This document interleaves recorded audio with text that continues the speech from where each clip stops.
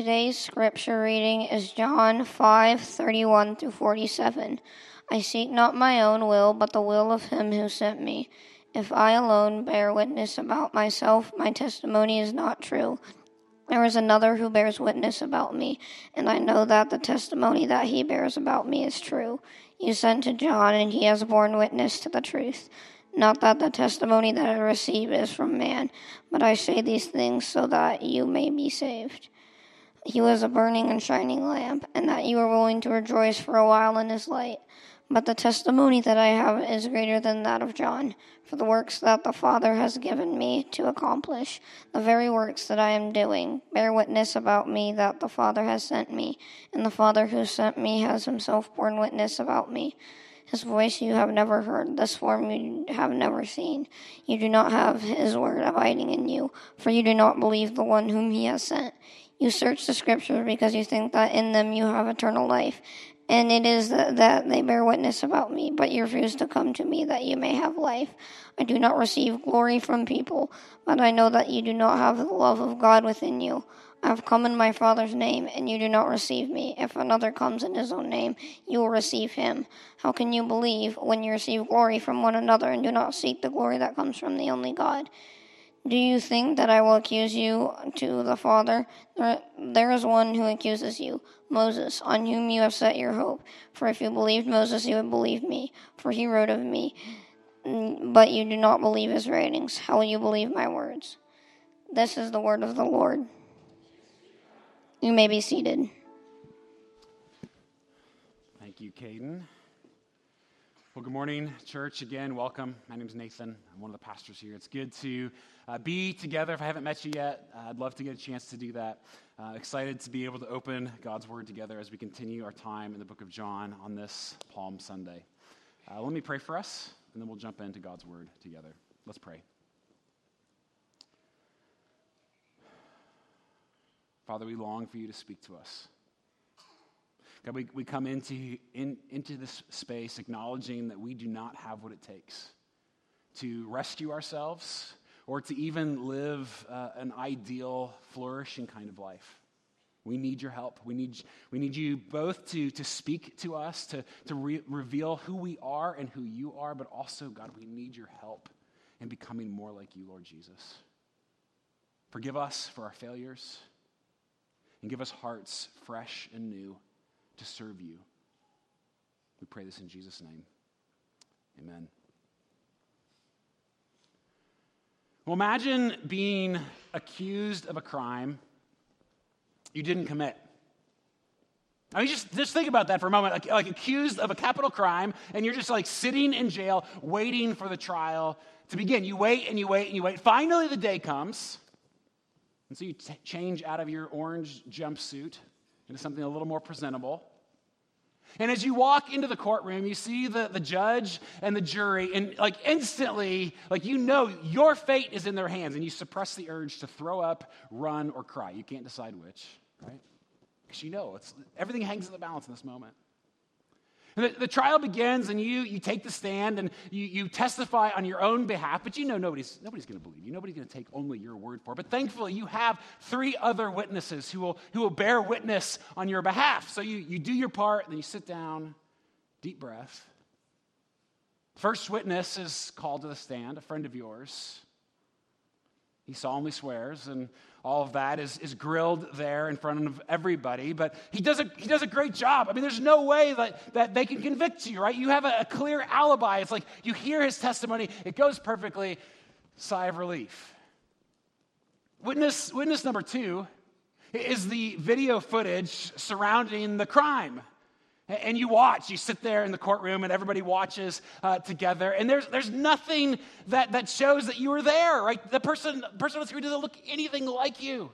It's going to be fine. You're like, okay, it's going to be okay. And then witness number 3 is the written record about you, all of the written evidence. There's no DNA, there's no fingerprints, there's no eyewitnesses. There's nothing. So at this point, like you're suppressing a smile, right, as the jury walks out of the room to deliberate. It takes them about 6 seconds to come to their conclusions. And as they walk back in, the smile leaves your face when you quickly recognize that none of them are looking at you. It's like, well, that's not great. In fact, they actually look kind of angry, which, gosh, you didn't notice that before. And then before you can even realize it, the verdict is pronounced over you, guilty. And in that moment, like a lot of things are happening in your mind and your body as you fall to your knees crying out, right? You're grieving, but you're also confused because, like, man, were we in the same trial together? You're outraged at this incredible miscarriage of justice, and you're thinking in that moment, we're all thinking, like, what would it take for all of this evidence to be shown on your behalf and for the jury to still find you guilty? Like, I mean, they would have to be pretty biased, wouldn't they? Like, there would have to be some motivation inherent in them to find you guilty in the light of all of that evidence. Like, there had to be something. Like, they would have had to have already made up their mind even long before the trial began. They wanted you guilty, and it was easier to declare you guilty than to actually consider the evidence for you. And when we look at these words of Jesus in the book of John, they're kind of confusing, right? If you're listening along, it's kind of hard to follow what Jesus is saying. But this is essentially what's going on for Jesus. Like, he's there before the religious leaders, and he's essentially saying to them, you've put me on trial. I've borne witness to myself. I've testified on my own behalf for you. I've called 3 witnesses on my behalf, and still you condemn me. You see, the reality is the religious leaders of that day, they're so motivated to condemn Jesus. They're not interested in the evidence. They're not interested in this case. They've decided the verdict long before the trial. They're so convinced that Jesus can't possibly be the answer that they're looking for, or so convinced that if they were to accept him, he's going to so disrupt the lives we think we want, that they've already condemned him without even really considering him. Now, of course, none of us would do that, right? None of us would just like sort of dismiss Jesus. It can't be true, right? And we do this in a variety of ways, don't we? I mean, I think if we're honest, we do. We either condemn certain parts of Jesus. That way you can kind of still call yourself a Christian. It's like I like what Jesus said about this and this, but this other stuff, nah, I'm not going to take any of that seriously, right? I'm not going to do that. He must have met somebody else, right? And we'd rather sort of condemn those pieces than actually take him seriously, actually consider the evidence. Or in the other extreme, you're just not interested in Jesus at all, right? You're here for some reason, right? Somebody maybe brought you, you're with family or something like that. You're like, if you're completely honest, Jesus is not for me. And it's possible that you've rejected him without actually considering him. Because for many of us, we're really not that different, which is, I think, why John includes this story. Now, our motivations are different. The witnesses that we reject are different. But the outcome is the same. We reject Jesus, or parts of Jesus, which is the same thing as rejecting him. And in the end, we are the ones who are condemned. And so the question we have to wrestle with today, whether you're a Christian or not, all of us have to answer this question. What will your verdict be? When it comes to Jesus, who he is and everything he said, even the things you don't really care about, don't really like, what will your verdict be? If you haven't already, turn to John chapter 5. So if you're wondering, like it's sections like this, Jesus is teaching that you begin to understand why he gets murdered, right? Like nobody kills Jesus for the miracles, right? They're not interested in that. It's when Jesus starts to talk about himself, right? The claims that he makes about himself, where everybody's like, oh no, this guy's got to go, right? It's the way he talks about himself. So the first part of chapter 5, we talked about this last week, right? Is Jesus' own testimony. And so he doesn't take the fifth, right? He testifies on his own behalf, takes a stand, declaring a few things. So if you remember, if you were here last week, he declared a few things pretty clearly, that he and God the Father are one, first of all, which is a pretty massive claim. That he's our only hope in life and death, and that if you wanted to know, he's the ultimate judge of the universe, okay? That was all in the first part of chapter 5. This I mean, pretty incredible, right? Massive claims. And so this is Jesus' own testimony about himself. And Jesus, don't miss this, so in that previous section, he declares to be the judge of everything. And the irony here is when we get to this next section, what follows, he is the one on trial. Like, don't miss that. The judge of the universe is subjected to their own scrutiny. He's on trial. And Jesus knows that they're not going to believe his testimony, not only his testimony, right? Which is why he says in verse 31, as this section begins, he says, if I alone bear witness about myself, my testimony is not true. Like, my testimony it's not believed to be true. It's not considered to be true. Like, what he's saying, like, if it's just me talking, okay, dismiss me, right? I understand you're not going to believe what I claim to be about myself. That's kind of how he begins. So, like, think about it this way. Like, if you have a friend, and this friend, like, says all these really great things about love and forgiveness and community, it's like, man, you can keep that guy around. It's all right. Like, you like that guy. But then all of a sudden, this friend also then says, actually, God and I are kind of the same. And I am your only hope. You should know this. I am your only hope in life and death. And I'm gonna judge the universe. Like, at some point, like, if a friend says, like, I think we're done being friends. Like, I'm not interested, right? We're gonna dismiss that person as either completely crazy or so unbelievably arrogant that you wouldn't possibly want to be near him, right? Like, this is kind of, you don't want this person. And Jesus gets that. It's like, okay, I know. Like, if I just make these claims about myself, I understand that you're not going to want to believe me. You're not just going to take my word for it. So let me call 3 witnesses to the stand. Witness number 1, the weird, beautiful life. I'd like to call John the Baptist to the stand. You solemnly swear to tell the truth, et cetera, et cetera, et cetera. This is what Jesus is doing. He's calling 3 witnesses. First is John the Baptist. Jesus says in verse 32, to these religious leaders, in this weird trial against him, Jesus says in verse 32, there is another, I know you're not going to believe what I say, but there is another who bears witness about me. And I know that the testimony that he bears about me is true. You sent to John, and he has borne witness to the truth. Not that the testimony that I receive is from man, but I say these things so that you may be saved. He was a burning and shining lamp, and you were willing to rejoice for a while in his light. Again, these words are a little confusing, right? It gets worse. These are kind of hard, what Jesus is saying, but like, don't miss what he's doing here, because he's not being defensive. Like, he's backed into a corner, but he's not defensive. He says some pretty harsh things. But he's not trying to attack back these religious leaders who are judging him. He makes it really clear what his purposes are. He says, I say these things that you may be saved.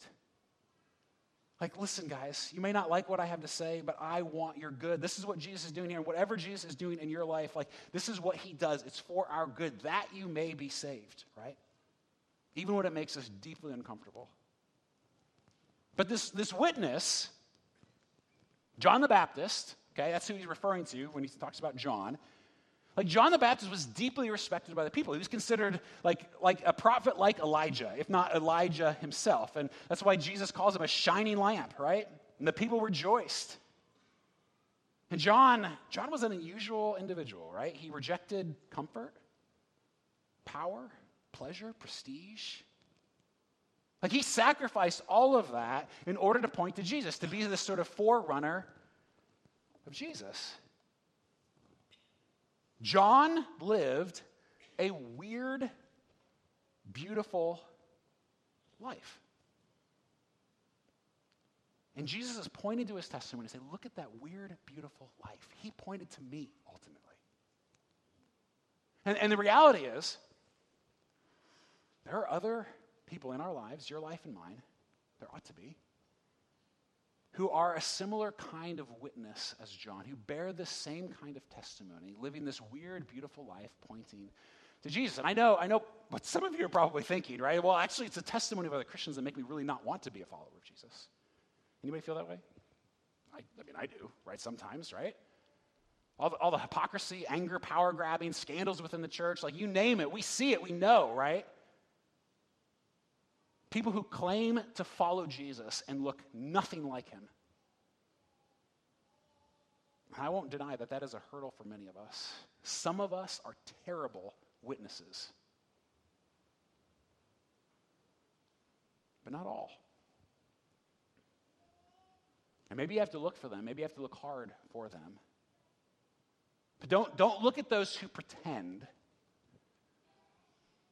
Look at the weird, beautiful lives of those who truly follow Jesus, who are truly trying to live like him.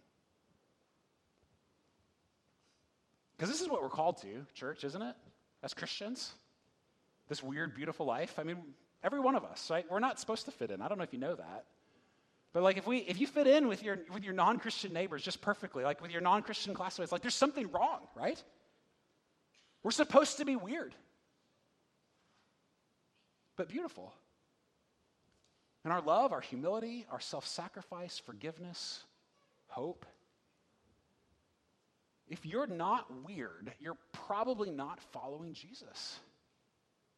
And if you're just weird but not beautiful in the way you live, you're probably just weird, right?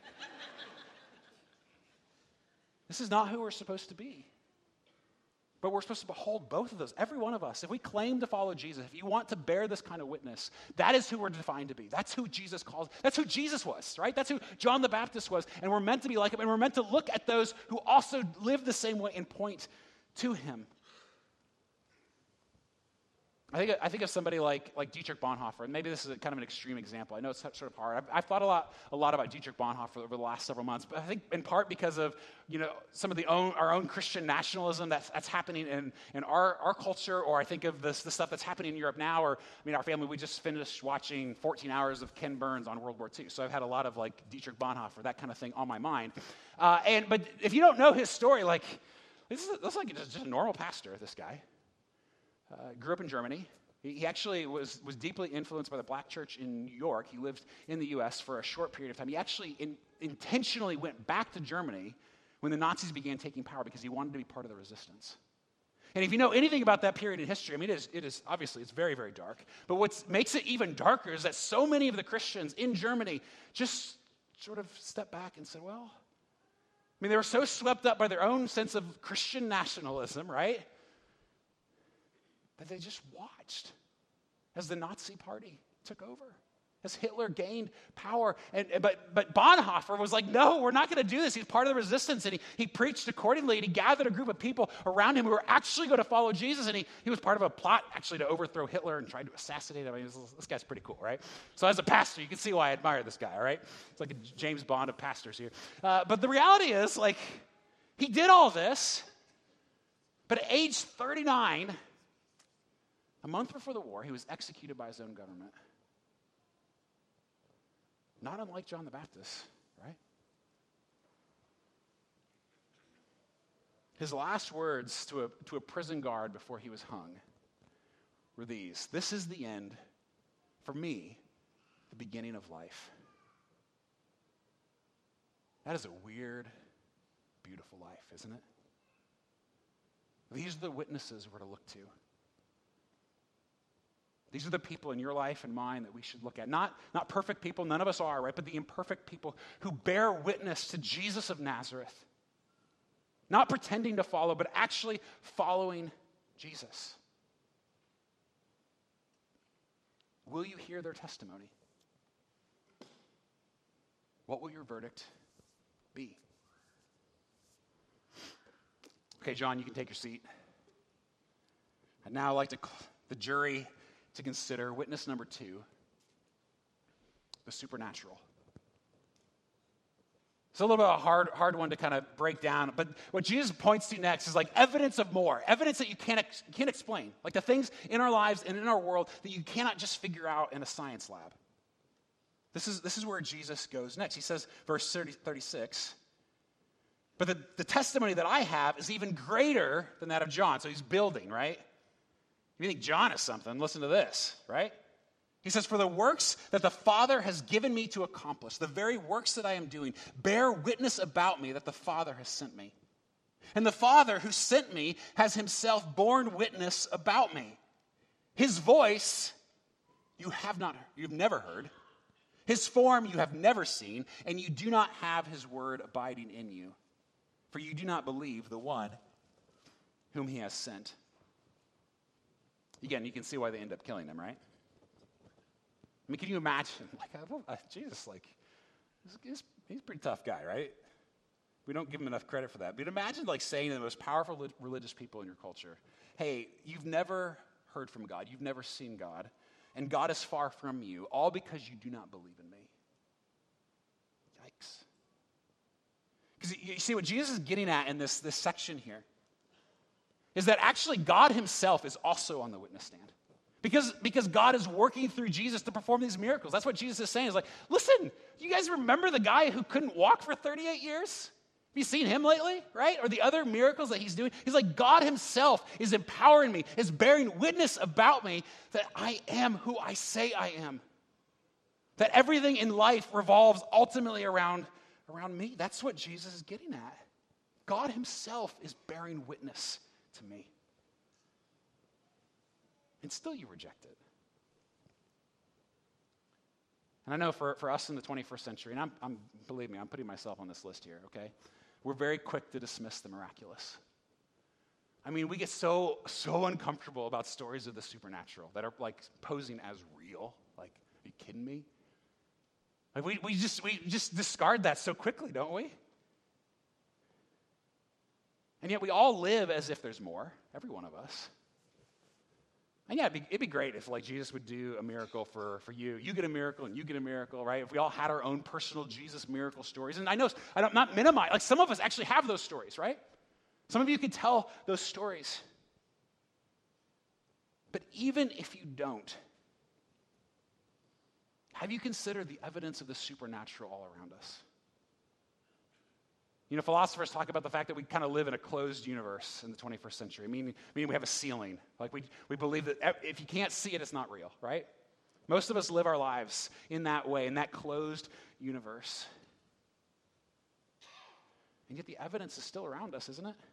Let me just offer 3 quick examples, okay? And we could do this all day. There's plenty of things that we could point to here, but these are my 3 kind of favorite, my 3 personal go-tos when I think about my own doubts and my own struggles with faith. 3 things. First of all, love. Love. Is there anything more powerful in the universe? Anything more miraculous than love? Is it really just a chemical reaction in our brains? There is not a person in this room who lives if that's it, right? Nobody does. It bears witness to a world of more. You have to explain why it has that power, right? In a world without God. Second, again, these are kind of my favorites, longing or meaning or beauty. You can kind of use whatever word you want there. But what explains your unquenchable desire for more? Every one of us, always more. No matter what you have, we want more. We long, we're so deeply longing. The fact that you get out of bed every morning and live as if your life actually matters. I mean, if we're just here for a second in the grand scheme of eons and eons of the world's existence, then what does it really matter? Why bother, right? And yet you do. You get out of bed and you live as if it matters. Or beauty, right? Beauty, the way beauty makes us feel. And I like this one in particular because scientists have really wrestled with this one more recently. Look at this headline from a 2019 New York Times article. I love this. How beauty is making scientists rethink evolution. The extravagant splendor of the animal kingdom can't be explained by natural selection alone. So how did it come to be? One example they give, maybe you've heard this example, is of the bowerbird. Have you heard this? If you've seen Planet Earth, I think there's a section there, one of those Earth shows, I don't remember. But basically this bird spends a significant amount of its time decorating its nest. Gathering all these beautiful items and organizing them in certain ways and all that. And scientists are there's no evolutionary reason why the bird should do this. Frankly, he should be dead, right? Because he burns calories doing this. He spends all this time doing this. It's all this elaborate. You think he'd be hunted down by this? There's no explanation except that the bird likes it. The bird just likes it beautiful, right? And so do we, right? We love beauty. All of us, every one of us is drawn to beauty. To this echoes in our world that say there's more, that speak into this desire of longing, this sense of meaning, right? It bears witness to a world of more. Let me give one more, justice. That's the third one, justice. Why is it wrong for Russians to kill civilians? I mean, why? Because we said so? Because we don't like it? Right? Why is rape or slavery? I mean, these are the kind of things that in the animal world, animals act like animals, and they do this kind of stuff all the time, but when we humans act like animals, we're outraged. Like there's something within us that says, no, that cannot be. But the reality is, listen, the reality is without God, justice is nothing more than personal preference defined by the most powerful. That's it. It's just whatever is in taste.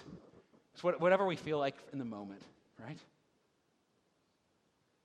And yet nobody lives like that. It bears witness to a world of more. There's evidence of the supernatural all around us. This is why, on a side note, that I'm convinced that Stephen King is doing the Lord's work. I love this guy, Stephen King. He's just terrified, isn't he? So, he writes these like supernatural thrillers, and yes, I do. I mean, that's an overstatement, maybe not the Lord's work, but I do love me some Stephen King. But if you've read one of them, you've read all of them, right? And I've probably read, 20 or 30, and they're all basically the same thing. Real evil versus real good with some sort of supernatural element throughout it. And we read that as fiction, right? And yet there's a little bit that when Stephen King writes that, he cracks the ceiling just a tiny bit in our universe. And if you've ever read him, you begin to think, well, maybe there is a little bit more, right? Maybe there is more than we can see, more than we can explain. And I think Jesus and Stephen King would be friends, right? Because Jesus is saying, just look around, people. He's saying, first, look at my miracles. That's what he's saying to the religious leaders. But if we don't have those, look beyond even that. Do you not see evidence of God, evidence of the miraculous, evidence of the supernatural all around you? And so what will your verdict be? And then finally, witness number 3 is the Scriptures. Now, I realize this may not have the same sort of compelling weight that in our culture, right, for many of us. But for them, I mean, think about, this should have been the most compelling thing that Jesus could have possibly said to these religious leaders, right, because they love this book. They love the Scriptures. But the audacity of what Jesus says, he said, hey, guys, if you want to know anything, this book is about me, all of it, every page. And that you can't really even understand this book without even understanding me. Like, if you miss me, you miss everything. Look at verse 39. Jesus says, you search the Scriptures because you think that in them you have eternal life. And it is they that bear witness about me. Yet you refuse to come to me that you may have life. I do not receive glory from people, but I know that you do not have the love of God within you. I have come in my Father's name, and you do not receive me. If another comes in his own name, you'll receive him. How can you believe when you receive glory from one another and do not seek the glory that comes from the only God? Do not think that I will accuse you to the Father. There is one who accuses you, Moses, on whom you have set your hope. For if you believed Moses, you would believe me, for he wrote of me. But you do not believe his writings. And so how will you believe my words? Yeah, he's going to get himself killed, right? And listen, there's a strong warning in here for those of us who are Christians, who are kind of part of this religious group. It's not the main point of what Jesus is saying, but I don't miss it, right? Because many of us as Christians, we love this book. And we should, right? We should love this book. This book is amazing, right? And there's words of life are found in this book. And many of us, we study it and we memorize it and we read it and good, do that, okay? But life comes from Jesus. And you can become a purveyor of all kinds of Bible knowledge and theological fact. But if you're using this book for something other than learning how to love Jesus and love your neighbor, you are damning yourself. That's what Jesus is saying. It is meant to draw us to him in intimacy and love, not just in Bible knowledge. Jesus doesn't want just your Bible knowledge. He wants your whole being. Now, if you're not a Christian, maybe you're thinking, well, this one doesn't apply to me at all. It's like, why would I care what the scriptures say? It's like, I'm just going to dismiss all of this anyway. And I get that, right? That's understandable. But let me just offer two quick reasons why you should take this at least a little bit seriously, if you're going to actually take Jesus a little bit seriously, okay? Two reasons. One is the Old Testament, the other is the New Testament, okay? Because Jesus, he's specifically talking about the Old Testament in this part, right? The New Testament didn't exist yet. And the Old Testament, though, like you have to know, like this was written centuries before Jesus.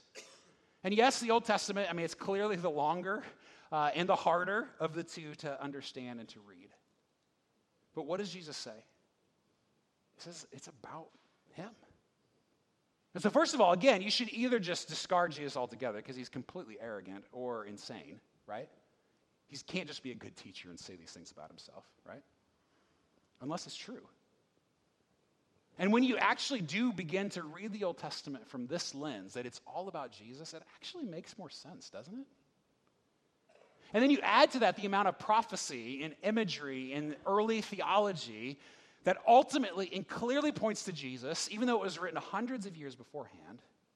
Like, it is a compelling witness that Jesus actually is who he says he is. For centuries, this book was written pointing to him, finding its fulfillment in him. So that's the first one, the Old Testament. And the second is the New Testament, right? That's not exactly what Jesus is pointing to here, but we have more of the scriptures, right? And so if you want to take Jesus even a tiny bit seriously, like you've got to read the New Testament. These are the records of those who actually knew Jesus, who actually met him, spent time with him, who actually saw him die on a cross and then come out of a grave alive. They are the eyewitness accounts. And so if you want to actually consider the evidence, you've got to at least read some of the New Testament. Maybe start with the Gospel of John. That's what we're studying as a church. After that, maybe the book of Acts, maybe Romans. Maybe just read the whole thing. Honestly, it's shorter than most Stephen King books. You can handle it, okay? The New Testament's not that long. And so what will your verdict be? Because for the religious leaders, there's no amount of evidence. It doesn't matter. They don't care. Like, Jesus keep going on and on and on, right? Their minds are already made up because they know that to accept Jesus is just going to cost them too much. He would disrupt their lives, their power, their comfort. And if we're completely honest, it's a lot easier to kill Jesus than it is to crown him, isn't it? And again, we think we're so different. But if we're honest with ourselves, for some of us, we've rejected Jesus or parts of Jesus, like the things we don't really like, not because we've actually considered the evidence, but because we just don't want it to be true. We'd rather blindly dismiss him than truly consider him. And so what about you? I think there are 4 options that we can give here, 4 potential verdicts, if you're curious. First, you can reject the evidence. Like, I get that, right? You can do that. You can actually consider it. Like, you're taking it seriously, and you're just deciding, I don't believe this. Okay, but I get that. Like, but at least you've been honest, right? You've been honest with yourself. You've been honest with Jesus. And you say, I'm going to reject the evidence. Okay. Second option, I think, is probably where more of us live, is just sort of ignoring the evidence, right? Which is the same as rejecting it. It just makes us feel a little bit better. Like, it feels so offensive to reject Jesus. I don't want to cancel Jesus, right? And so we kind of do that instead. But I'm not going to actually look into it, right? I'm going to ignore him as well. Like, this is where many of us live. It's just easier not to think about it. I just want to live my life and not have to bother with Jesus.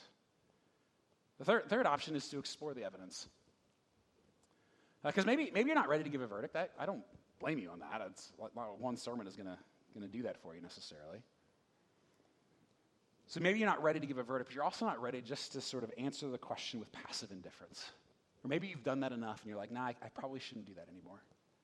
Or simply because of your own cultural biases against Jesus. I mean, there's so much in our culture that is pushing us to reject him, right? Without even considering him, because we just know it's too hard or difficult, or the things that he says about sexuality or caring for the vulnerable is like, it kind of makes us a little uncomfortable, right?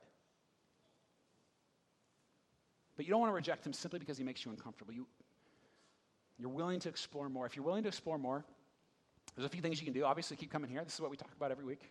Okay, this is part of what it means. We study this book and we point to Jesus. That's what we do as a church. And so you can do that. You can join a Bible study, not for Bible knowledge simply, but to actually encounter the living God, right? To see Jesus.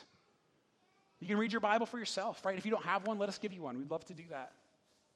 You can consider reading a book like Confronting Christianity by Rebecca McLaughlin. This is one of my recent favorites. She wrestles with many of our strongest cultural objections to Jesus. You can read something like that as well. So that's the third option. And then fourth, we can build our lives on the evidence. Not just the things that we like about Jesus, but all of him. Receiving all of us. And then we can follow him. That we can actually become one of the weird, beautiful ones. This incredible life that he invites us into. And in so doing, you begin to see the supernatural wonder all around us, right? You begin to see that the world is significantly more than we often make it out to be. You begin to read this book and see evidence of Jesus all over the place, Old and New Testament, that all of it is actually about him when we build here. And friend, if that's our verdict, because listen, there's a lot of irony in this passage, right? Go back to where we started. Jesus is on trial after he's just said he's the judge of everything, right? Think about the irony of this passage. But don't miss it. He's the judge, not you. Yes, we have to decide, but nothing hangs in the balance for Jesus based on your decision, right? Everything hangs in the balance for you and me. Because the real trial here is us. And we are so guilty, you and me. How long do you think it's going to take for the judge to make his verdict on your life and mine? I mean, let's call witness number one to the stand. Let's just say your thoughts, every thought you've ever had. Imagine if those were displayed for everyone to see. Are you really that good of a person? No. Call witness number two, every word you've ever spoken. Even just think about the ways that you've hurt the people that you love most in the world. Not to mention your last rant on social media, the time you were cut off in traffic last week. Let's bring those words before the jury. Witness number three, every broken desire you've ever had. Just examine your own envy, greed, lust, rage, bitterness, contempt for people who are different than you or see the world differently than you do. How long do you think it's going to take the judge?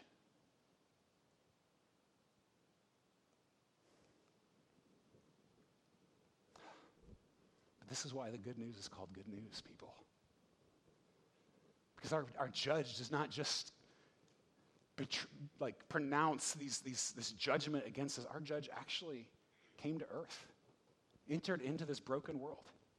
He actually takes the verdict that should be ours upon himself. This judge actually dies on a cross for our sins and raises again to new life so that he can say once and for all, if you're with him, if you want to know God's verdict for you, if you're with Jesus, his verdict now and forever is loved, forgiven, that there is hope, there's transformation, there's life, there's intimacy with the God who made you. That is what he says for you now and forever if you are with him. That is his verdict for you.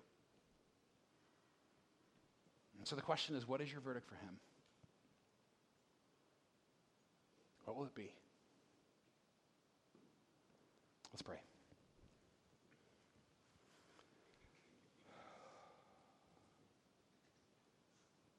Jesus, thank you.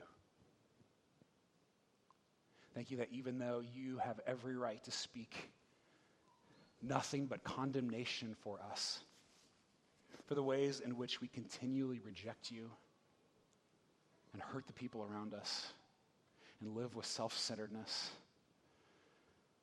you have every reason to pronounce guilty. And yet, Lord Jesus, we thank you that you have taken our punishment on the cross. And that even as we enter into Holy Week, we get to celebrate and remind ourselves of what it cost you to do so and what you offer us as we follow you. Lord Jesus, make us into the weird, beautiful ones. Let that be true of us, your people, with great joy. We ask this in Christ's name. Amen.